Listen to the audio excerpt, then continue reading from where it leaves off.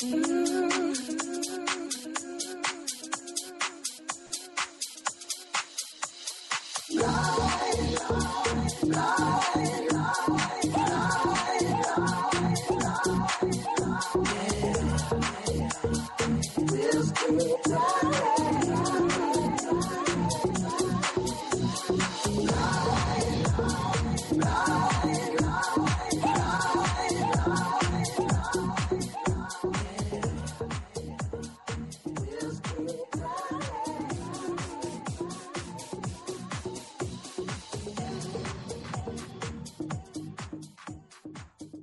morning, beautiful people. Welcome back to the second hour of Love Babs Love Talk. I'm Babs Rawls-Ivy. I'm delighted. I've got a good friend in studio this morning. Hey, Paul Nunez. Good morning, Babs. How are you? How are you? So let me tell you a little bit about Paul Nunez. He is with DePino Nunez and Biggs LLC, which is formerly DePino and Associates. It's a well-rounded New Haven-based government relations firm. They are lobbyists, people. And the best sort. And they have a very diverse staff. And y'all know Paul from being around town. I remember when he used to work for City Hall many moons ago. I did. I started working for John DeStefano in 2005. But prior to that, I was with the Connecticut Conference of Municipalities. So I was traveling around New Haven, but really got my start here in 2005 working for John. Yes. And how does it feel to sort of be a Latino in government relations? How does that? What is that like? It's a real privilege for me to be working in a field and industry that all pretty much since my college career I was geared towards. I majored in public policy and really sought ways to give back to the community. At one point, I wanted to run for office, found out that I was better placed working for politicians and was able to, get involved in the nitty gritty and just make sure that there was policy that was well-rounded and spoke to the things I cared about. So, people like John DeStefano gave me a huge leg up. Frances Sanchez, who was the deputy mayor of Hartford, was the first official I really kind of sought out and wrote to her while I was in college and asked her if she would take me on as an intern. And that's really what gave me that bug for public service, seeing what people like Frances did and what they were able to do to affect community change. So, got into working for politicians for probably a good decade. Worked for the Speaker of the House for a number of years and then sort of made the transition to government relations as just trying to apply my skills and my knowledge base to an industry and helping people navigate the legislative process. So when you're out there talking to people, Paul, people who don't really understand how government works and how the legislative process is, and they seem to have a disconnect or sometimes, I don't want to say negative, but displeasure in what they believe is happening in government. How do you talk to people about how they should view the legislative process for their own interests? Yeah, I think, and our rights and our ability to engage our elected officials is protected. It's a First Amendment right. So, I really start with that basic principle that, yes, you may be dissatisfied, but it's your right to voice that dissatisfaction. It's your right to engage and advocate for things you want, whether it's a piece of legislation that you see as good or it's something that you think brings people, takes things back in a negative direction. So it's that foundational understanding that, yes, I belong in these hallways and I belong to participate in the process, which is hard for folks. I mean, I grew up in Hartford. Probably the first time I stepped into the legislative office building was when I was in college. And this is the building that day in, day out, you see many tour groups of school kids. And as a Hartford public school student, I was never set foot in there. So, there's this aspect too of, the access. But really, I try to remind people, this is your process. These are your elected officials. It's your right to come here and advocate. And really that's what allows you to, some of that dissatisfaction go away, right? The helplessness, that feeling that I can't really affect any change, but really going out there and talking to your electeds. I mean, most of them are great people who love to see constituents and really engage. So do you feel, and I know you're proud and honored to sort of serve as a person of Latino, as a Latino person, but do you feel the weight of that? Because sometimes I know as a Black woman, I walk into spaces and I know I sometimes it's not by choice that I have to look like I represent the whole damn race of Black people. Do you do you feel that in spaces? Do you feel that periodically? Yeah, I do. What I've actually now understand more is the sort of the flip side of that, my ability to engage and shed a little bit of light on maybe, cultural misunderstandings or just experience, right? What it's like to have been Puerto Rican growing up in Hartford, and engaging the educational system. I mean, right? So and at times, yes, it did feel like I have to be the one who represented everybody. But now I really take it as an opportunity, because unfortunately, there are times where I am still the only Latino in the room. More and more, increasingly, we have more Latino legislators, more Latino staff, and hopefully, as time goes on, Latino lobbyists. Naturally, there are many other Latinos that are registered lobbyists and advocates. So, not to say that I'm the only one, but it's an industry where we're seeing more of our own come up, and I really enjoy seeing that. And so the Latino community, like the Black community, is not monolithic. We can come together on a lot of things, but there are a lot of things Absolutely. That are just very, very different. How do you bridge those differences? Yeah, it's one of those things I've seen that around immigration issues. The Puerto Rican community has been fortunate to have been granted our citizens to the U.S. since 1917. Since 1917, through a lot of sacrifice and a lot of bad things happening as well. But the immigration issue was one that sometimes people say, "Oh, Puerto Ricans were not as into." But I feel like in order to grow our collective voice, we have to care about issues that may not affect us immediately, but affect our brothers and sisters. So, it's just finding the common ground. It's finding, maybe it does not affect my family, but how does this issue, affect my neighbors? And it's really just being neighborly and looking to others just as they are, as a brother and sister, as a friend, as a neighbor. And some of these issues aren't that complex, and just kind of being human about it, Babs, is one of the best ways. And I try to portray that and bring that, new views and perspectives into my lobbying when I can. So one of the things that y'all are doing at your firm is supporting and celebrating the Progressive Latino Fund. Is that it? Did I say it right? That's right. Yes. Yes. So tell me a little bit about that fund and what does it do?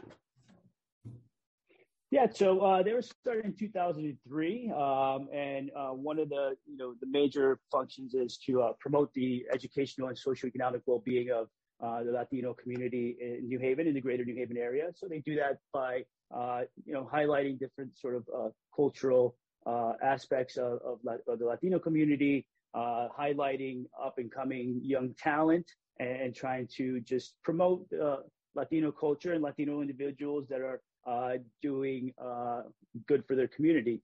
Another important aspect, which is one of the reasons we really give, is they support many of the Latino not-for-profits in the area that are either direct service providers or provide other services to folks in the community. So it's a fund that a number of years back, I was able to sit in one of their sort of community listening sessions. So I really thought that they really did want to reflect the needs and wants of the community. So we gladly, took up their appeal and gave this year to them in honor of Hispanic Heritage Month. Okay. I just wanted to make sure Aurora sent me a message, and I wanted to make sure that I brought that up because it is Hispanic Heritage Month from September 15th through October 15th, I believe. That's right. Yep. And we want to encourage others to go out, check out the fund's website, and hopefully give as well. I think they make great impact in the community. Mm-hmm. So Paul, walk me through a day of what it means to do your job. What does a lobbyist do? All right. So let's take a typical session day pre-pandemic, because post-pandemic, for like a lot of us, has meant a lot of Zoom meetings, which we transition and we're able to do that as well. But one of the beauties of this job is showing up to the legislative office building on any given day and sort of going through my mental file of issues and clients I have to lobby for. And sort of, I show up there, I have a sense, okay, I gotta, work on this piece of legislation for a client that's in the education committee. So I make my list of legislators I need to, check in with that day or schedule formal meetings. And I do that over and over for each client I have. So it's, really just going about the process of finding out who's with you, who's not, trying to bridge connections between your issue and legislators, and and sometimes just trying to keep the ball moving forward.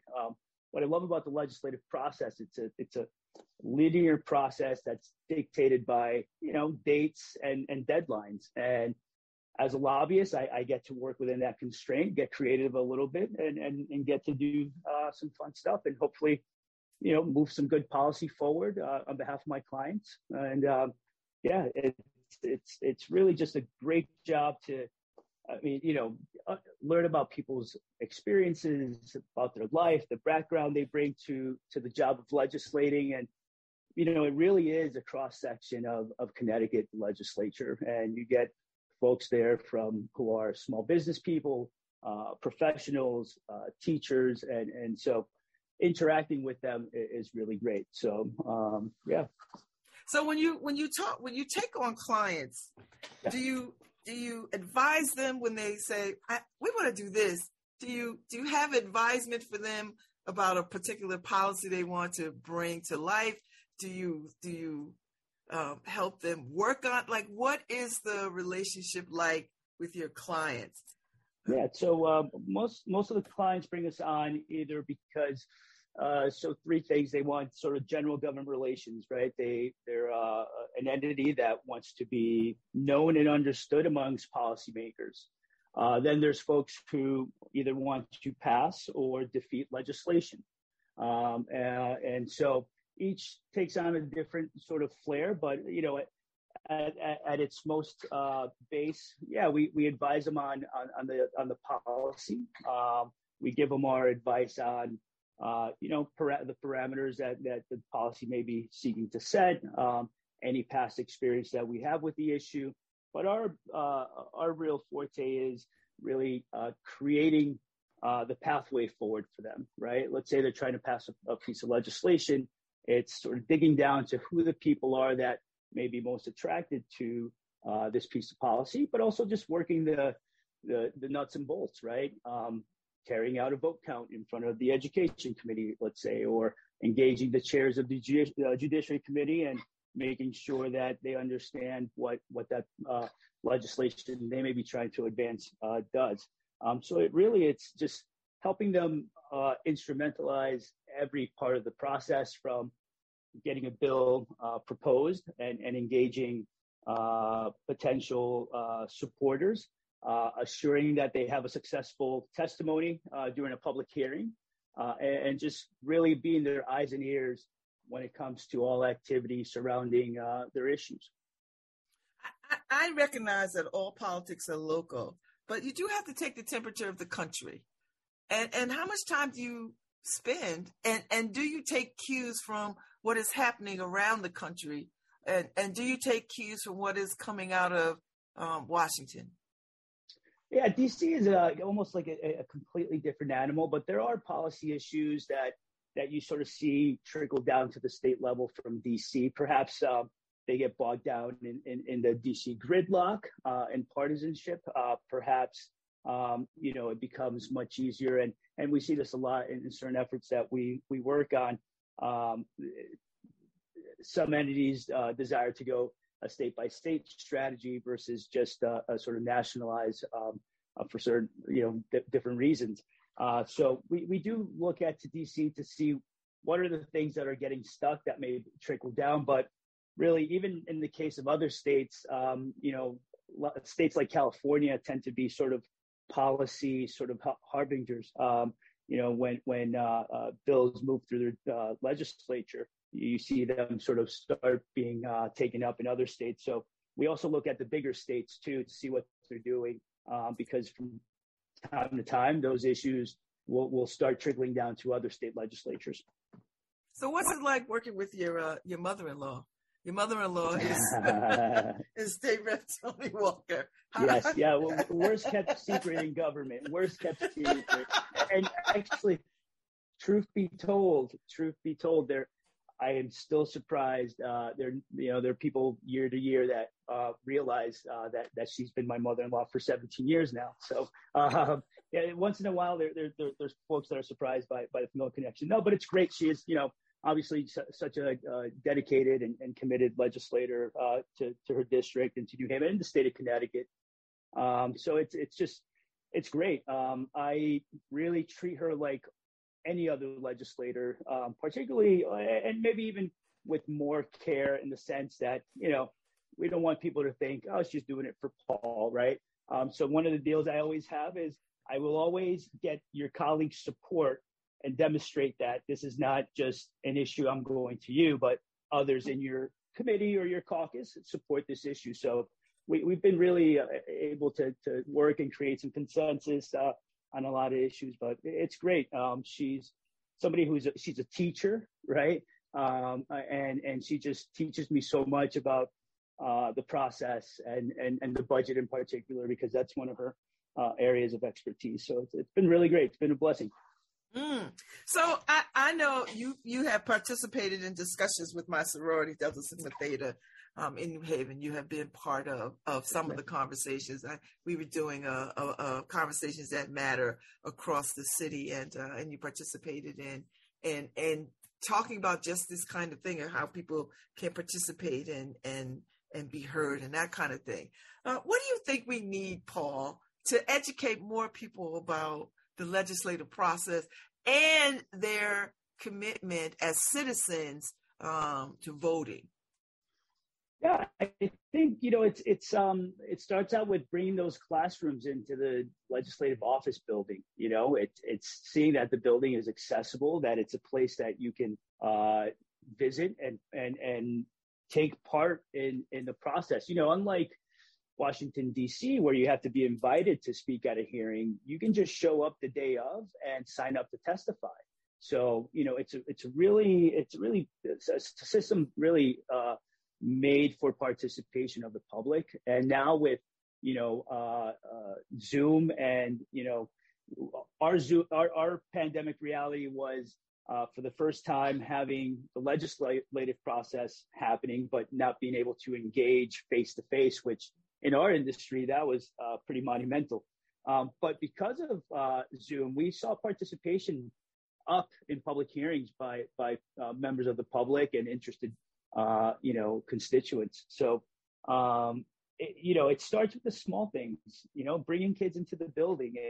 It's elected officials, holding coffee meetings in their districts, right? And being as accessible as possible.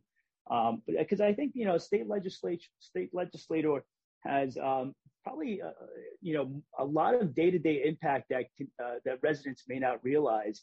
And also their accessibility is just really there. So to be able to grab a Pat Dillon or Gary Winfield, it's pretty easy. Most, you go down to one of our coffee shops, you run into them, right? And most of them are really happy to engage on issues and hear from constituents. So it's not rocket science, but it's just little things that,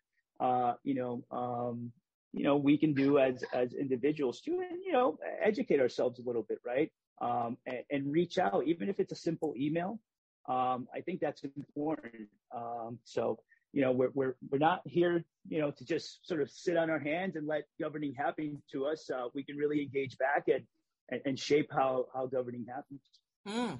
So, we are in a midterm season, and we've got elections coming up in November. We've got a bunch of races. What do you say to people when you hear stuff like, midterm elections are not that sexy, they're not that interesting. People get excited about the bigger elections. Sure. Yeah. Well, no. What I would say is, your state tax rates are going to be determined by who wins an election like this. Things that you may care about. Whether it's a legal cannabis for adults, right? Those are things that are decided by who wins in mid-state elections. So, a lot of your day-to-day issues, things that you faced, from schooling to the roads, right? These are things that elected officials that are up in this cycle, state legislators, the governor, those are issues that, will be decided by people during this election cycle. So I probably feel the opposite. I care more about midterm elections than the big national elections because so much of my work is driven by the state legislature and state government. This is for me, so election night is a big night for me. Our whole team sits down and keeps track of who's winning, and we try to get out reports to our clients as soon as possible on what the dynamics of each caucus look like, who may be leading in the exit polls for governor and stuff like that. So this is kind of like our prime time, but hugely important in terms of day-to-day impact. And also, again, accessibility, right? Ability to voice my concern to the folks crafting the state budget. Well, that's much easier done than perhaps reaching out to our Congress members, although I find them pretty accessible as well with email and stuff like that. So, So what are the most pressing issues that Connecticut is looking at from your perspective? Yeah, I think right now we're at a interesting crossroads. For so much of my career, we were in this sort of deficit mode where the state finances were in shambles, successive deficits in state budget. We hear a lot about unfunded liabilities in our pension programs and others. And sort of an odd thing that happened during the pandemic was that we started seeing a fiscal turnaround in terms of our state budget.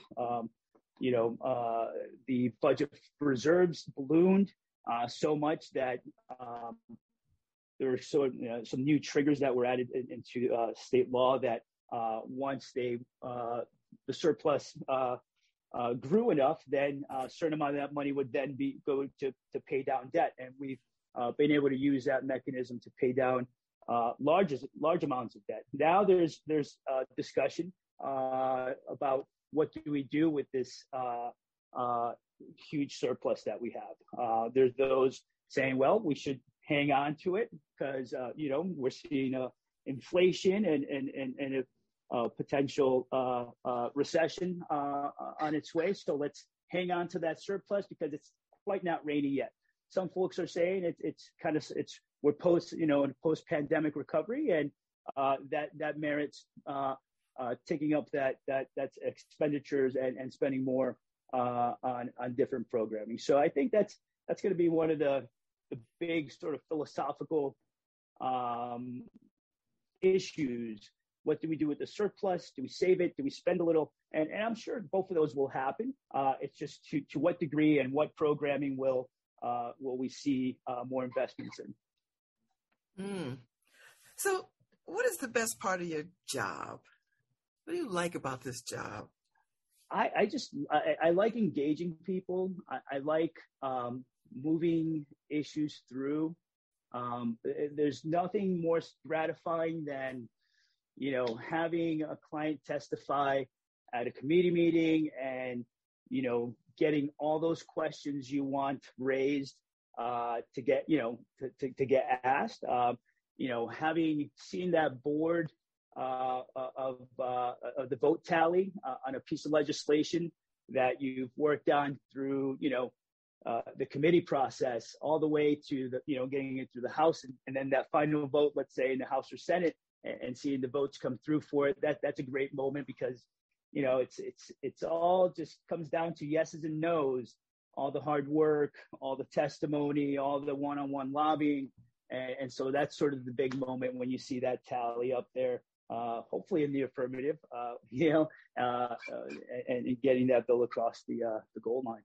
Do you feel like a role model? Because I would imagine when kids see you come into a classroom or they see you wherever you are and they find out what you do, I mean, that's not in anybody's, that's not in the things that people imagine they could be. And so when they see you, it's a big deal.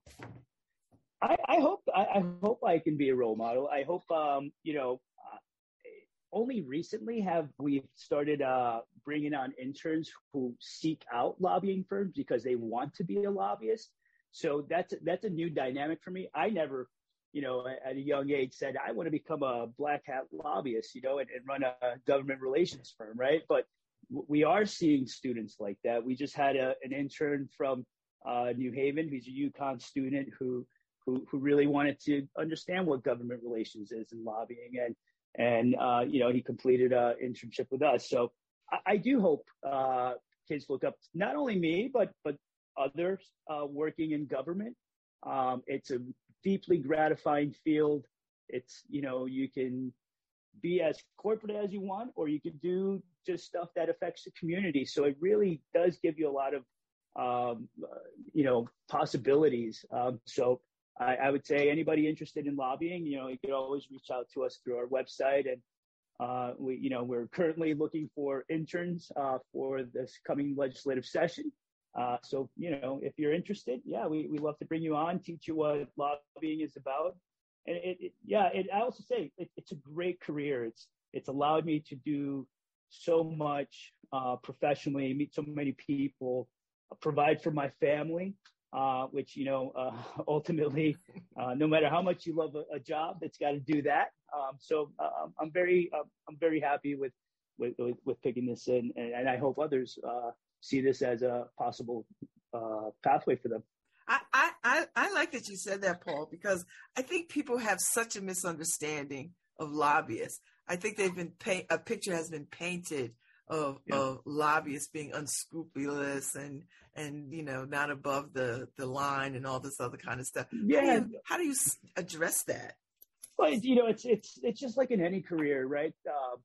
Sometimes you hear about the bad apples when they do bad things, and that's when you may first hear about a lobbyist is when Jack Abramoff at the federal level was taking money and giving money and doing all sorts of horrible, illegal things. But it's like any profession. There are those who carry themselves in high regard and work professionally, and sometimes there's others that don't. But I think also it's a function of how our career, how our job is. A lot of the things we work on are sort of under confidentiality agreements with the client, and so the exposure out there for the issues you may be working on day to day tend to be kept in the back burner. But I love letting people know that I'm a lobbyist. I love dispelling the notions that people have, because I happen to do my job very ethically, above board, because it's just the alternatives. It's just not good. And most of the things that people do in professional capacities are either out of stupidity or to give themselves some sort of edge. I try to avoid all those things. And so you're owner, member of the firm, of your firm, D&B. Yes, ma'am. And what caused that decision? Like, how did you know that was the path? Because you could be working for just about anybody. Well, it's so I was leaving. So I was working for Chris Donovan, Speaker of the House, another gentleman who gave me and Millie, his then chief of staff, gave me a shot at working for him. And that's what really started to get my ideas going about, really staying at the state level and working at the legislative process. And, as he was sort of finishing his term as speaker, I started thinking about what I wanted to do. And, I had already done sort of like inside lobbying, working for an entity and being their lobbyist, exclusively. Did that for the city. I had worked at an association where we represent different members of like interest. And so the next step for me in my mind was, I want to go work at a contract lobbying firm where I can work with the roster of clients, keeps my attention span going because day to day I can work on different issues, and really just allow my skill set, allow my knowledge base and experience to just really work for all sorts of different entities and in different ways. And so I approached Chris DePino, who you might know as well. And I do know Chris. He started DePino Associates in 2003 and had worked with him. He was, and we still are the City of New Haven's lobbyist.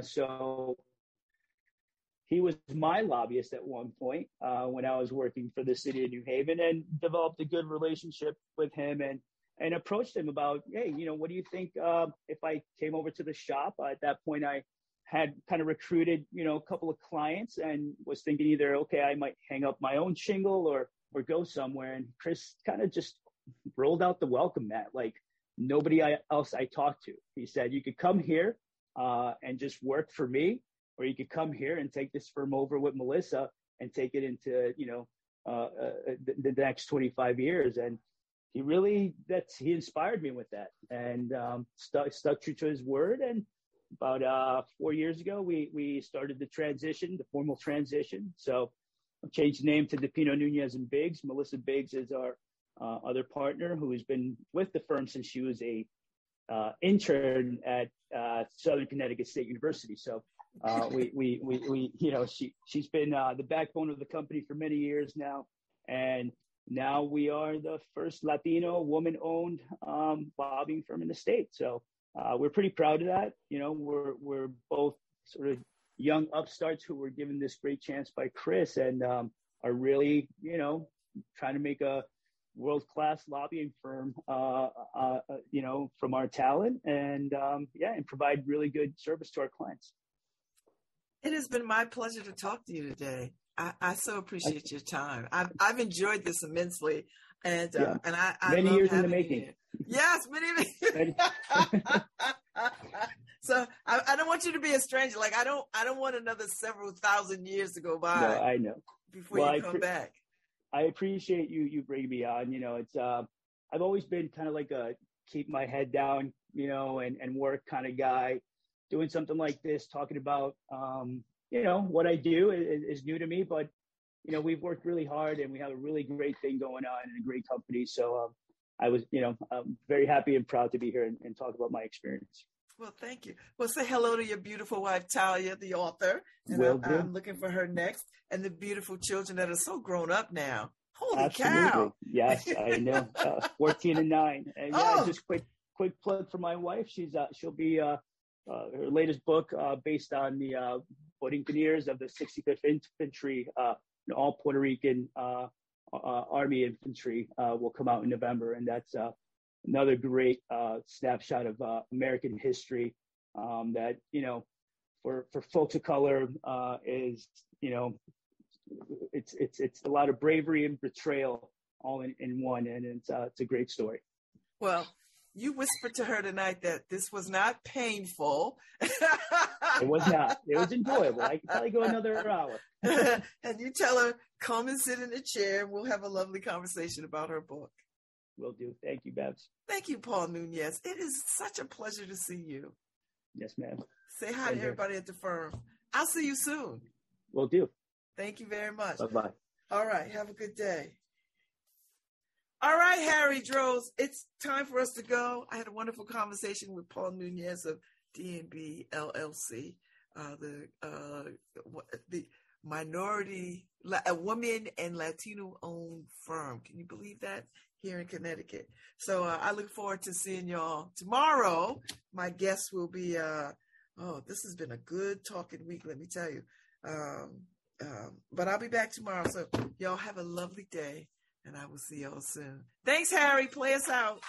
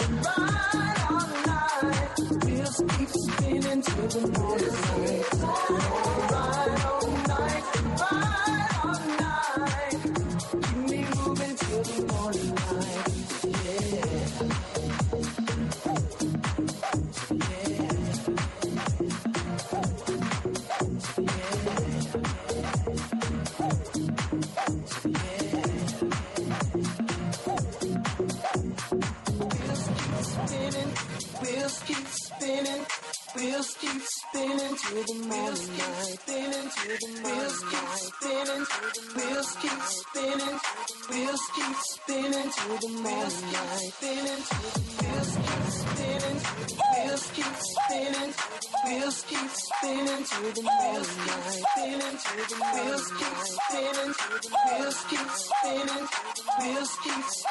to the